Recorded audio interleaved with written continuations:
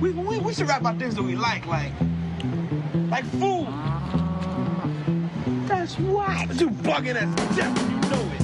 We're gonna be like the Partridge Family, but with food. You like food, don't you? Got any white bread? Yes. Go away. I am the spaghetti. Duval, you're not the spaghetti. I am spaghetti. Let go of the lid. Just spaghetti in here. Is this organic? Sure. Is it grass-fed? Yes. Cruelty-free. What's so special about the cheesemaker? As the saying goes, you are what you eat. And I am freaking cheese. Now, where's the cheese? Australian eating, by the way. Okay, how was it? I wouldn't kick it out of bed for eating crackers. How about corned beans, Mr. Taggart? I'd say you've had enough. Yes. So I brought sausages this week, Sal, Yeah. instead of cheese. Awesome. What do you got? So I got beer sausage. So I think they're both beef, which means they'll both be Cooper's Pale Ale sausages. Yeah. And that one's a pizza sausage. So it's a pork sausage with olive, crushed pineapple. Pineapple. Oh, olive there's a crush. bone of contention. Pineapple. Yeah, and mozzarella cheese. Olives, pineapple. You can smell the pineapple in it, eh? Actually, that's what I can taste because, interestingly, the pineapple with the cooking process has almost started to ferment. And it's crushed pineapple in, because this is supposed to be a good kid sausage. So it's crushed pineapple in syrup to make it even sweeter. But these beer ones, I had these for dinner last night. They're pretty good. Oh, that's good. What do you think, Lynchy? Very good. Sausage king? Sausage expert. Beef sausage. Please. Yeah, that one's nice. That one's Beer. really- So Cooper's Pale Ale. What else is in them? No, so it's just beef in the meal, and you use the beer instead of the water to bind Oh, I it. like that one. The pork ones, there's a couple there for your dinner. The pork ones have Kilkenny in them. So it's pork and Kilkenny a bit creamier. They're good. I love sausages. I love sausages too. It's one of my favourite things about my job is doing sausage trials. Getting in and adding the fresh ingredients and trying to figure out what works well and what doesn't. So I did 7 different types of sausage yesterday. What else did you make? So the 2 beer ones, pizza, a curry coconut, which I didn't have any of. Curry coconut. It was awesome. Did you make that with what meat? That was a lamb sausage. Oh, yeah. And it had a real... I'm not sure what the curry flavour was, but when you opened it up, it was like opening a packet of curry spices. It was really aromatic. So we're pretty happy with the guys that made the meal for us. And then I added sultanas and a couple of tins of coconut cream. Wow. Also did a Stilton one. Oh my god. But we don't know. I haven't tried that one yet. I didn't take any of it home. So... How could you not? because I was keen on the beer sausage. They're bloody good. I took the pizza one home. I took home for Curtis. Did he love it? Sausages are one of his favourite things. You can eat anything in a sausage. Yeah, the pizza one, I don't know. I like it. It's quite strong. Yeah, ew. It's quite a strong flavour. I'm wondering whether it's going to be too strong for not so much little kids, but, you know, fussy early teenage kids and, you know, 8, 9, 10-year-olds, which is where that sort of sausage market would be. Well, that's your pizza sausage, yeah. I think it's the pineapple is a bit weird. Yeah. It was contentious whether we put it in or not. I'm going to have to try. I think it's a bit weird. Do you have pineapple on pizza, Sally? I do. Yes. No, I don't. Do you have to make separate pizzas? Vanessa, Half and half. Vanessa likes pineapple on pizza. I could take it or leave it. Chorizo and mozzarella cheese are more essential than pineapple. Yeah, no, I reckon that pineapple makes that a bit weird. So I figure with you flying to Japan tomorrow, you better get some good Aussie food into you before you go. I start picking out on raw fish. Oh. And I'll come back to something about that, about Aussie food, or not really Aussie food. But I meant to ask you, cookbooks.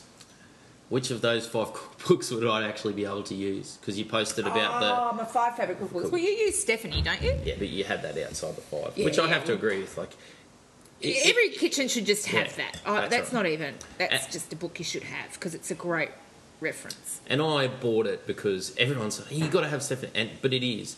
You'll have something, or you'll need to make something, or you'll have a particular ingredient, and it will never fail you, ever. Ever. It's just a ripper.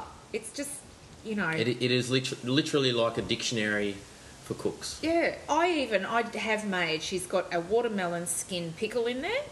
Yeah. And I have made that before, and it's delicious. I've cooked out of that book more than any other than probably the 2 first Naked Chef books. And I didn't even know that was in there. So it gives you an idea of the scope of the book. Oh, it's an incredible book. And mine's all torn, and like I've got the newest version, and it's still all torn and battered because it's fallen off kitchen benches. And I love books like that. I love them when they're... It was funny, someone on Twitter said, "What do you mean splattered?" And I was thinking, splattered? Because I've been cooking with it. Stove and it's covered in stuff. That's what I mean by splattered. Well, what were the other ones? You would like... What would you use? So you had a very... I had Marty Bowett's Long Grain because I love the Asian. He's got a really good sense of balance, and unlike that David Thompson a bit book, more which accessible. It's a bit more accessible. Yeah. David Thompson is the guru. I mean, and he was Marty's mentor. But what Marty's done is, because he's so quirky and a bit left field, he's taken different flavours, and it's easy. But Thai is one of those things. If you're put off by a list of 20 ingredients, you're not going to cook it. Yeah. No, and but it's really easy. His cooking's really easy. And I don't want to, like, I should, but I don't want to spend half a day chasing ingredients and cooking, because I might not have half that cooking gear too, like steaming and... It's not hard though. I think... Though I do want you to teach me, I need some more dumpling recipes. I really like dumplings. I only sort of make a wonton soup, but that's about it. I need to expand my range in dumplings. Just start, frying them and steaming them, and so like steaming them, you just make them up in the wonton wrappers and then just steam them. That's pretty much all you do. Yeah, or you can get the dumpling wrappers and do those ones where you do the pot stickers, like get a frying pan and fry them. Yeah. And then just whack in a little bit of oil and stick a lid on and finish steaming the top. Oh, wow. So you've seen gyros, how the bottom's always crunchy and fried, and... No? No. There's not much variety of food in Beenleigh. I hate to break it to you. There's lots of different... That's probably another thing, is I need to... point me to somewhere in Sunnybank where I can go and try 5 or 6 different ones to get a... Because half of it's... You need to go to that dumpling house. Where's that? In Sunnybank, in Market Square. Taste Gallery. Good? Yeah, well, and they have a little dumpling kitchen at the front, so you can watch them making the dumplings. Yeah, right. And, they do the ones that are full of the soup.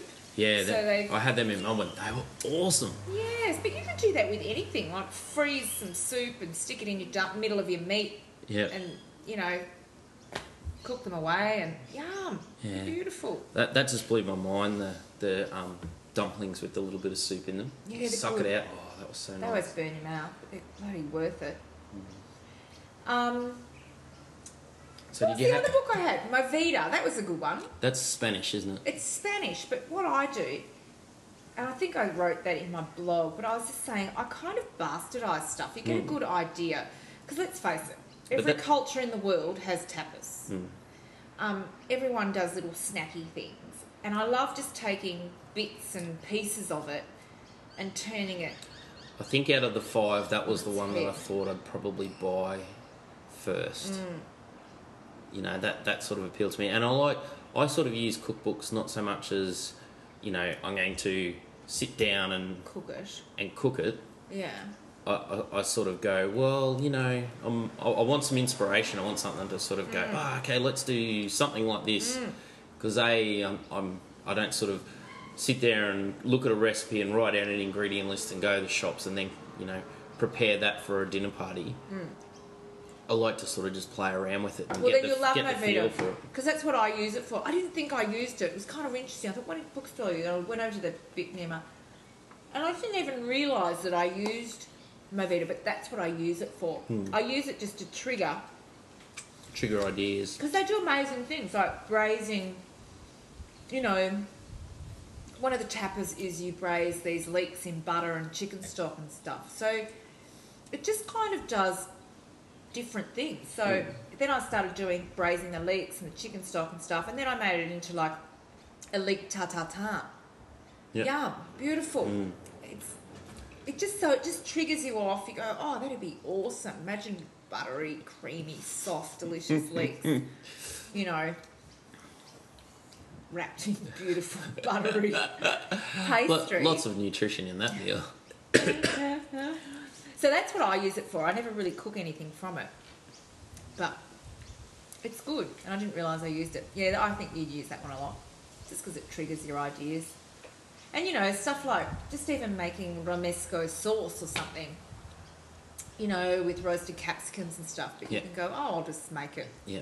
I've got something else. I might make a romesco sauce out of this. Throw it through some pasta. You know, I've got heaps of parsley. I might make parsley romesco. So it just does stuff like that. It's like the pesto thing, isn't it? Like you can make the ultra traditional pesto, but once you understand the sort of theory behind pesto, if you've got some fresh pasta and you've got a whole bunch of herbs and some nuts and some parmesan and some oil, some lemon juice, it's like, well, it's not really pesto, but hey, it's still going to taste good. Yeah.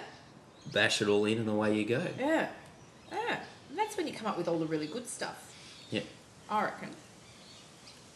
So Japan, tomorrow? Tomorrow morning. Oh, I've got to fly out at 6. I'm going to have to be out there early. 2 weeks? 2 weeks.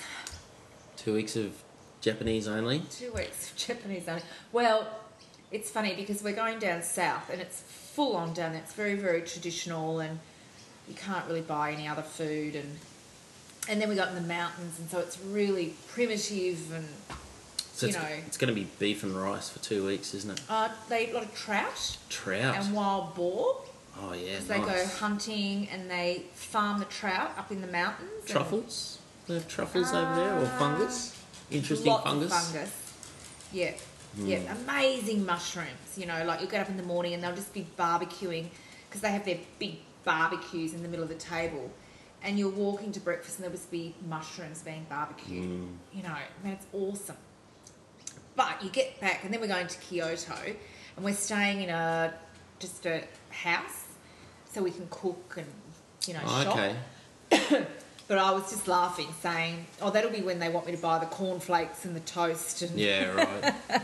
Yeah, a mate of mine who I have slowly taught to cook, and like, you know, I'm nowhere near your level as a teacher, but you know, I've like sort of. I'm trying to give him the building blocks so that he doesn't have to follow a recipe. You know, he can just roast a chook off without having to think about it. And he might use this or he might use that. And, you know, so I'm like slowly trying to build him up. So he went to Europe. He's been to Europe quite a few times now. And, you know, he's thrown himself into the pasta and the pizza and all that sort of stuff. But he went with another mate of his and... all he wanted was chips and macas. Oh. It's like, you're in Italy. Oh, go away.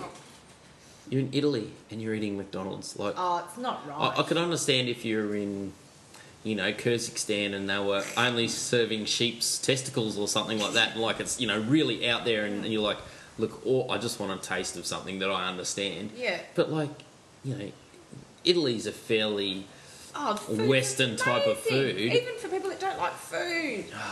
Just, I felt really, and so Pollard, you know, organised the last night of the tour for them all to go out to this, you know, proper. I was really proud of him. He found like a proper, authentic Italian restaurant. Like, he asked around and sort of asked some Italians, where would you guys go for dinner? And got him this proper thing. And this guy went, do you have chips? Oh dear. But that was like my first night in Italy.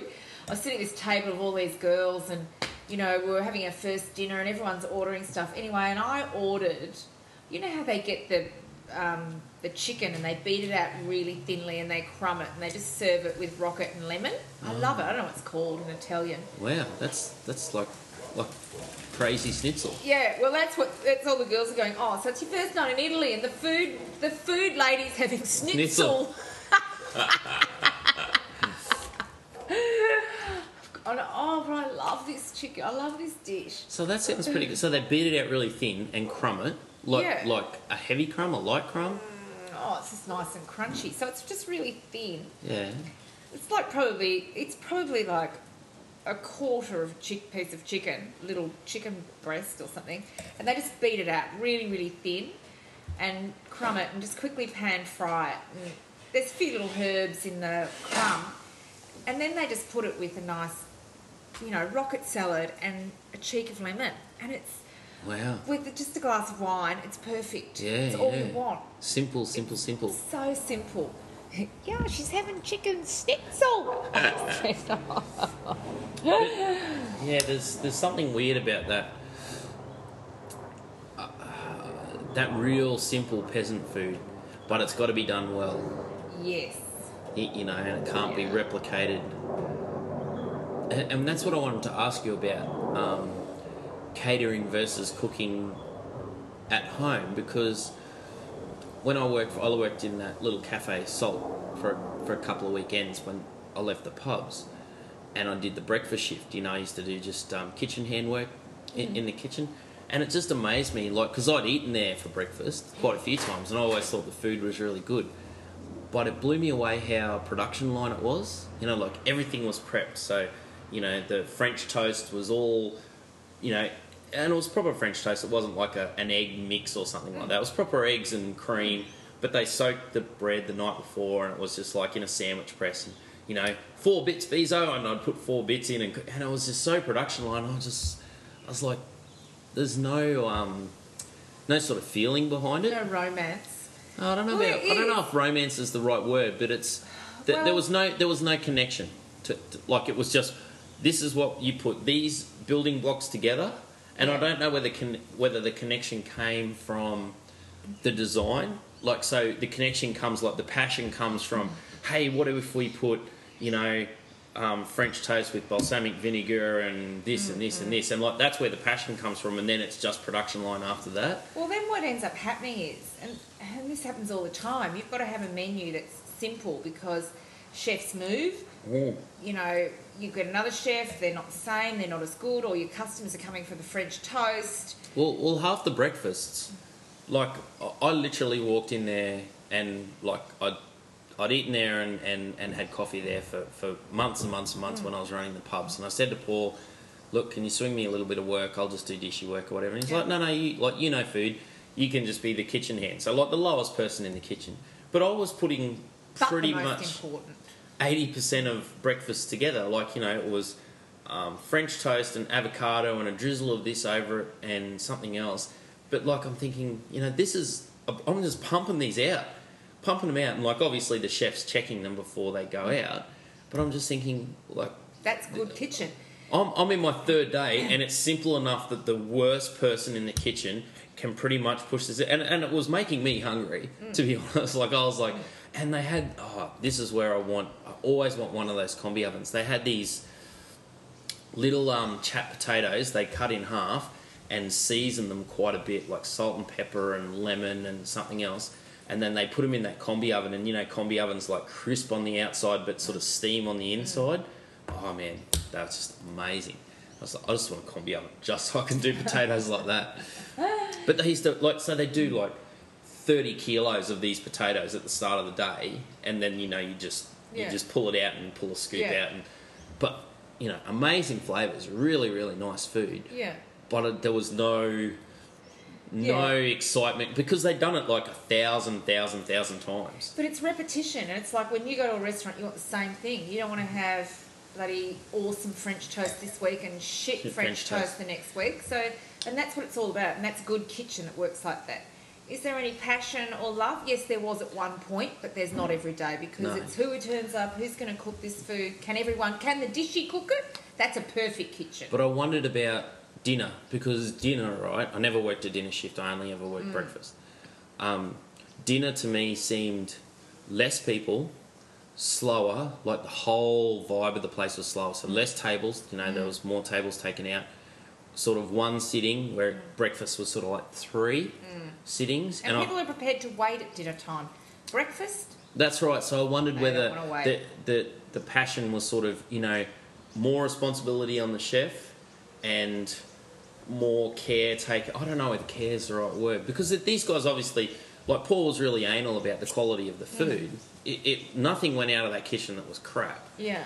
But like you said, it was easy stuff that anyone, like I could come in and help out in a day. Like admittedly I had a food background, so maybe not anyone could have walked in and done it.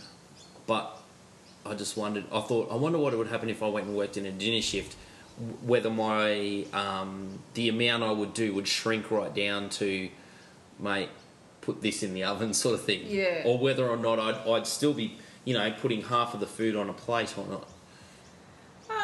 You'd probably be doing components of it, but look, that's a really difficult one, I reckon, because it's like sometimes when I'll be doing a catering job, it's just something that you've done a lot of time. When you're inventing new stuff and you're inventing new flavours, for me that's the exciting.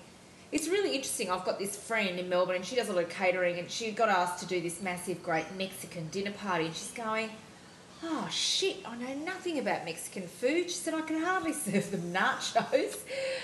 Just go buy a whole heap of the burrito packs. So the phone calls have been going back and forth for like the last 2 weeks. And she had such a ball doing this thing. She said, I forgot how exciting it was to find out about new food. And because she's doing something different. Yeah, and she go, oh, so exhausted because it was all new and I wasn't something that I could just do with my eyes closed. And she goes, I forgot.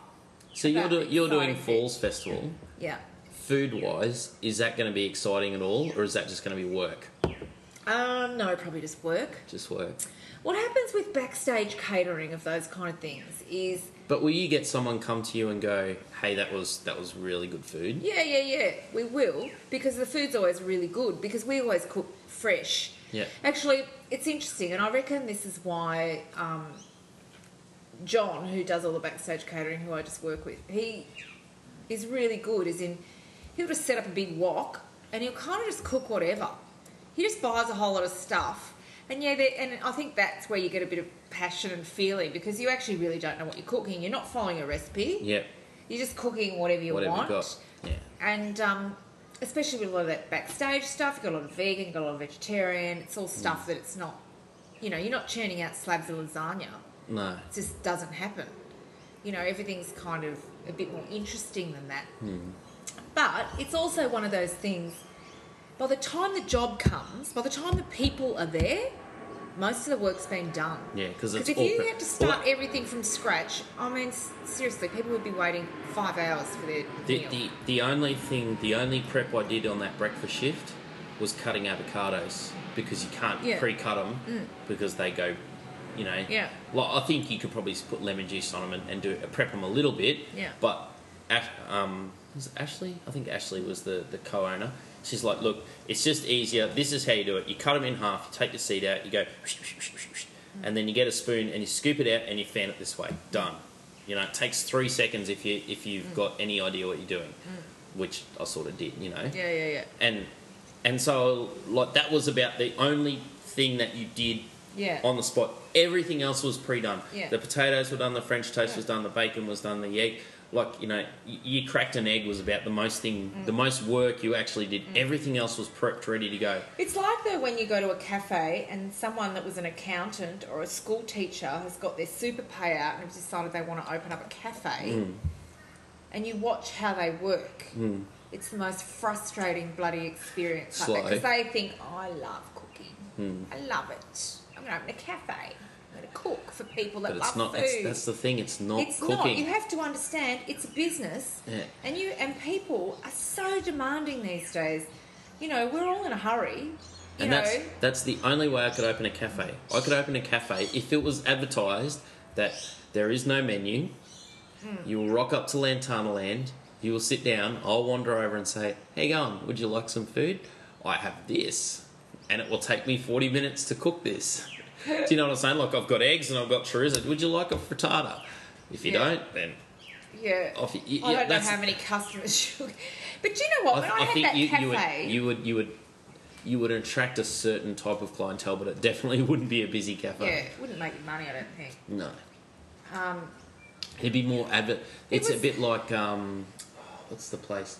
Victor Churchill's. Yeah. I don't think he actually makes huge money out of his butcher shop, but it is an amazing advertisement, and his restaurant trade that he does, like the amount of work he does for restaurant trade and cooking school stuff that he does, I think he makes big money out of that side of it. And the butcher shop is almost like, I'm sure it makes money, but I think there would be other butcher shops that would make more money because they pump stuff out, whereas he presents stuff and but that's more marketing for the second part of his business. Yeah, yeah. You know, it depends. There's lots of different ways to skin a cat, but, you know, having been around for a while, you know what works.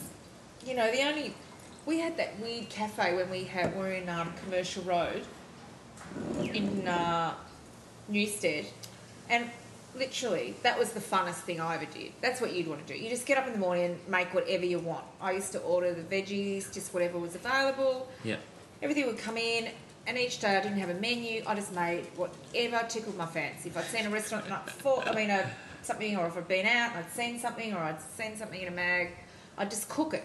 And then at lunchtime, I'd wheel out this big table, just loaded with food. And I had a bit of a display cabinet, and I'd just serve food until it was gone, and that was it when they left. Yeah.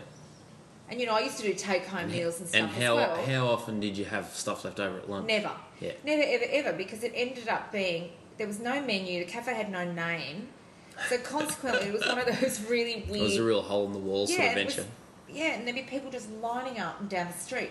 But that was our detriment, because we didn't have a name, we didn't have all this stuff, so we got closed down because everyone got so pissed off that we'd taken their customers. But it was such a great concept, you know.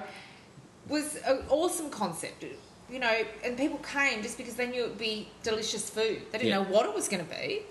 They didn't have a clue. And that's the thing. You just want... I don't know. And that's where your passion as a chef works. Yeah. In a commercial sense. Because... you know the food bloggers thing where it first started, which is where I met you. Yeah. And we went to the Moo-Moos. Yeah. And I'm sure they've got a real passion for their food, but the sort of vibe I got from it was a place to be seen rather than a place that you would eat amazing food. Yeah. And, like, I work in the meat industry, so I understand what good beef is.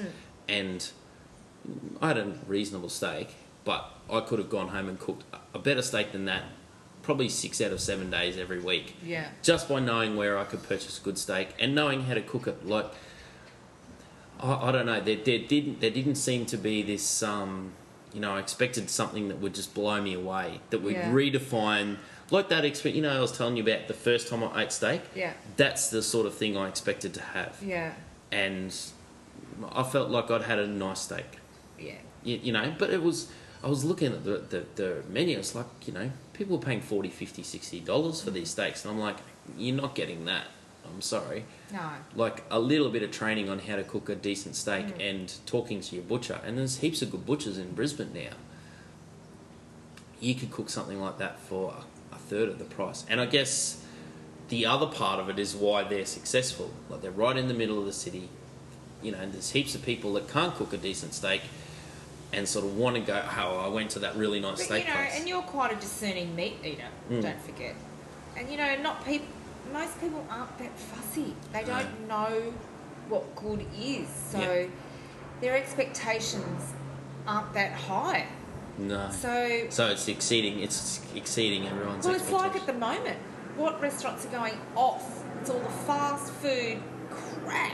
Yeah. Like those Mexican joints that have popped up everywhere, and people think they're really cheap, and they go in, by the time they bought a half-assed shithouse fajita Yeah. and a Corona, they're up for $23, but they think, oh, it's really cheap. Whereas, you know, they could have gone somewhere and had something. See, I really like Tex-Mex, but I've just got this feeling that Tex-Mex restaurants are like cheap, nasty, and you've got a high chance of getting salmonella. So I just won't eat at them. But I'm sure there's some real, because like, you know, sour cream and chili are two of my favourite things. So, and cheese. Well, they're bloody cranky, aren't they? Yeah, and Nat was bemoaning the fact that like another 9 Mexican restaurants had opened in Brisbane the other day. Oh, really? Oh, she was saying that there's just like heaps of them. They're everywhere. Oh, I would no more go to a Mexican restaurant than fly to the moon, but I'm much more likely to go to a dumpling place. yeah. You know, something that I'm not that good at making. Yeah.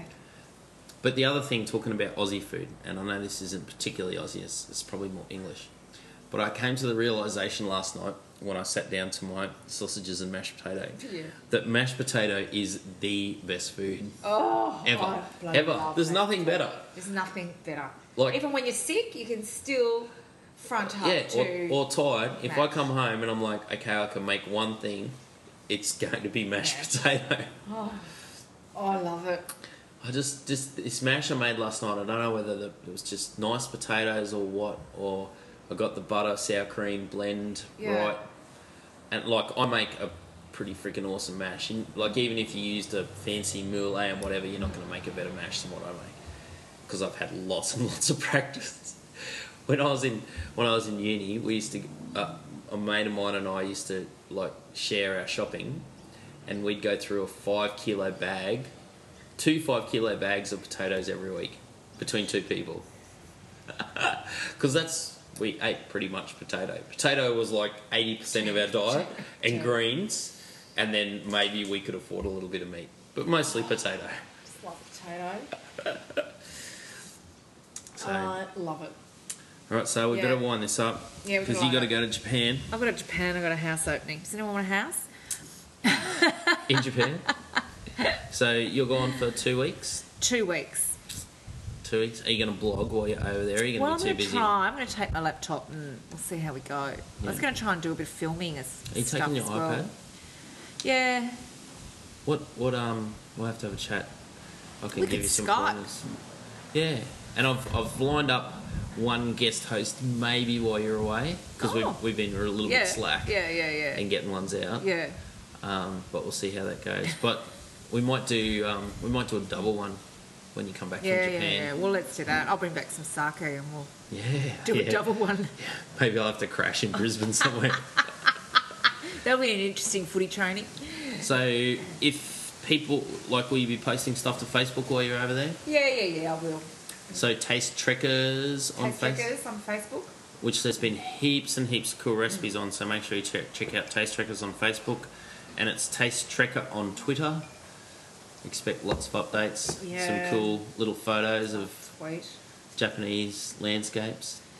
And you can follow me at Bezo on Twitter and Lantanaland on Twitter occasionally when I actually do some farm stuff. And we'll see you in 2 weeks, so. Ciao. Sam. We should rap about things that we like food. That's whack. You bugging as death, you know it. We're gonna be like the Partridge Family, but with food. You like food, don't you? Got any white bread? Yes. Go away. I am the spaghetti. Duval, you're not the spaghetti. I am spaghetti. Let go of the lid. Just spaghetti in here. Is this organic? Sure. Is it grass-fed? Yes. Cruelty-free? What's so special about the cheesemaker? As the saying goes, you are what you eat. And I am freaking cheese. Now, where's the cheese? Australian eating, by the way. Okay, how was it? I wouldn't kick it out of bed for eating crackers. How about corned beans, Mr. Taggart? I'd say you've had enough.